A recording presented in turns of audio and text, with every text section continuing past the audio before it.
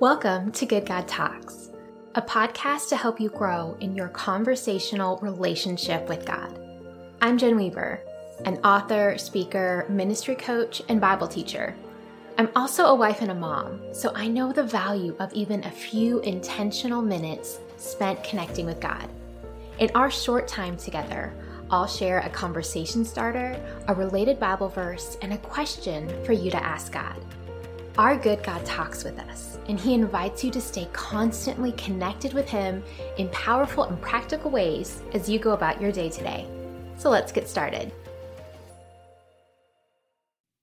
Hi friends, it's Jen, and we are in a series here on Good God Talks looking at reconstructing our faith. And we're exploring some of the different things that can stand in opposition to that reconstruction. And that is what we're talking about on this episode today in the context of first introductions and first impressions. I think a lot of us have had faulty first impressions of God. Maybe you can relate to my journey in receiving salvation, which was largely motivated by fear. I didn't want to end up in hell someday. That sounded awful. Eternal torment was something I wanted to not end up in if I could possibly help it. And so fear was a big motivator for me, and it motivated a lot of my Christian activity because I didn't want to end up in the bad place. Well, I'm going to read for us from 1 John chapter 4, verses 14 through 18. And we have seen and testify that the Father has sent His Son to be the Savior of the world. Whoever confesses that Jesus is the Son of God, God abides in Him, and He in God. So we have come to know and to believe the love that God has for us. God is love, and whoever abides in love abides in God, and God abides in him. But this is love perfected with us, so that we may have confidence for the day of judgment, because He is, so also are we in this world. There is no fear in love, but perfect love casts out fear. For fear has to do with punishment, and whoever fears has not been perfected in love. So there's a dichotomy here. These verses are saying that my first understandings of God were broken in some areas because I was motivated to draw near to God out of fear for my eternity. But God is love, and perfect love casts out fear. So fear is not a motivator that God uses, but fear is a motivator that I was really familiar with. And so that is an area that gets to be reconstructed in my faith. I had broken understandings. I came really with that selfish agenda to avoid hell. I get to then have that motivator replaced with love. I get to receive God's love and learn that He isn't holding out this fear of punishment to draw us near to Him, but instead He's offering His free gift of grace. He doesn't need fear to motivate us. He motivates us out of love. If we think about this in terms of human relationships, if I have a friend that I want you to meet, you're basing a lot of that initial expectation or interaction with my friend based on how I present him or her to you.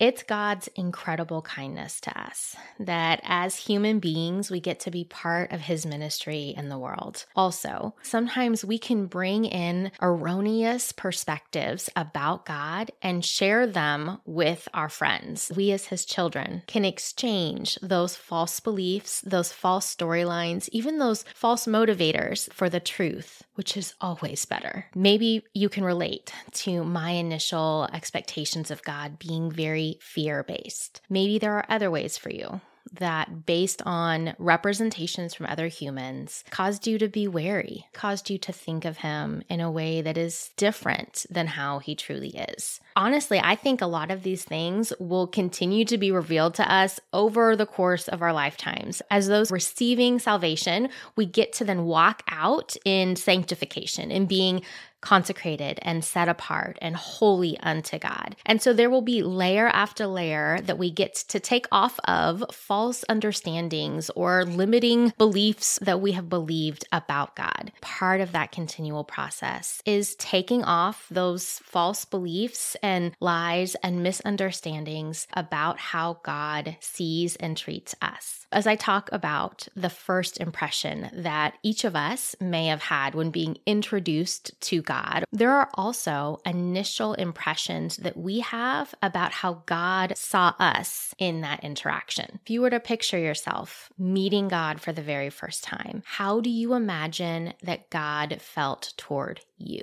We're inferring some things here about the first impression that we're making on our Heavenly Father.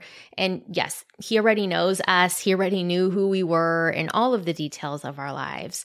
But this first awareness that we have of Him can also give us a lens for how we start out this relationship because we assume how He feels about us. We fill in the blanks about how we think God thinks toward us and how excited or not excited He is that we're drawing near to Him. Maybe you envision that first interaction as something to be embarrassed about. Maybe you carry shame for past sin. Maybe you come to Him hoping that He'll accept you, but struggling to really believe His love for you. I wonder if there are first impressions that are still carrying through in your experience of God that aren't entirely true to who He is. Those perspectives need to be replaced with truth. So we have that saying, you can never redo a first impression. But our God is the one who restores the years the locusts have eaten. Our God, who is outside of time, is able to do the impossible. And so our question to take into conversation with God today is to ask Him about those first impressions and about how He feels toward us. God, what's something true about you that I didn't know or believe before? And what's something true about how you see me that's different than how I thought you were? Have a good talk. Hey friends, if you enjoyed this podcast, I have another resource to share with you. My newest book is a fully illustrated poetry collection, and it's called A Beckoning to Wonder, Christian Poetry Exploring God's Story. It's available now on Amazon, and this book is for you if you find yourself weary and stuck in the rut of familiar routines, if you know that God is around, but you find Him hard to notice, or if you feel like you're still waiting for the fullness of life you were promised. A Beckoning to Wonder is an invitation to know God more intimately and to rest in His goodness. And so I'm so excited to share this with you. Also, while you're here, would you please also leave a quick review and share an episode with another person? Reviews go a long way in helping other people find out about Good God Talks. And I would love to help your friends and loved ones also cultivate this habit of having uncommon conversations with God in everyday life moments.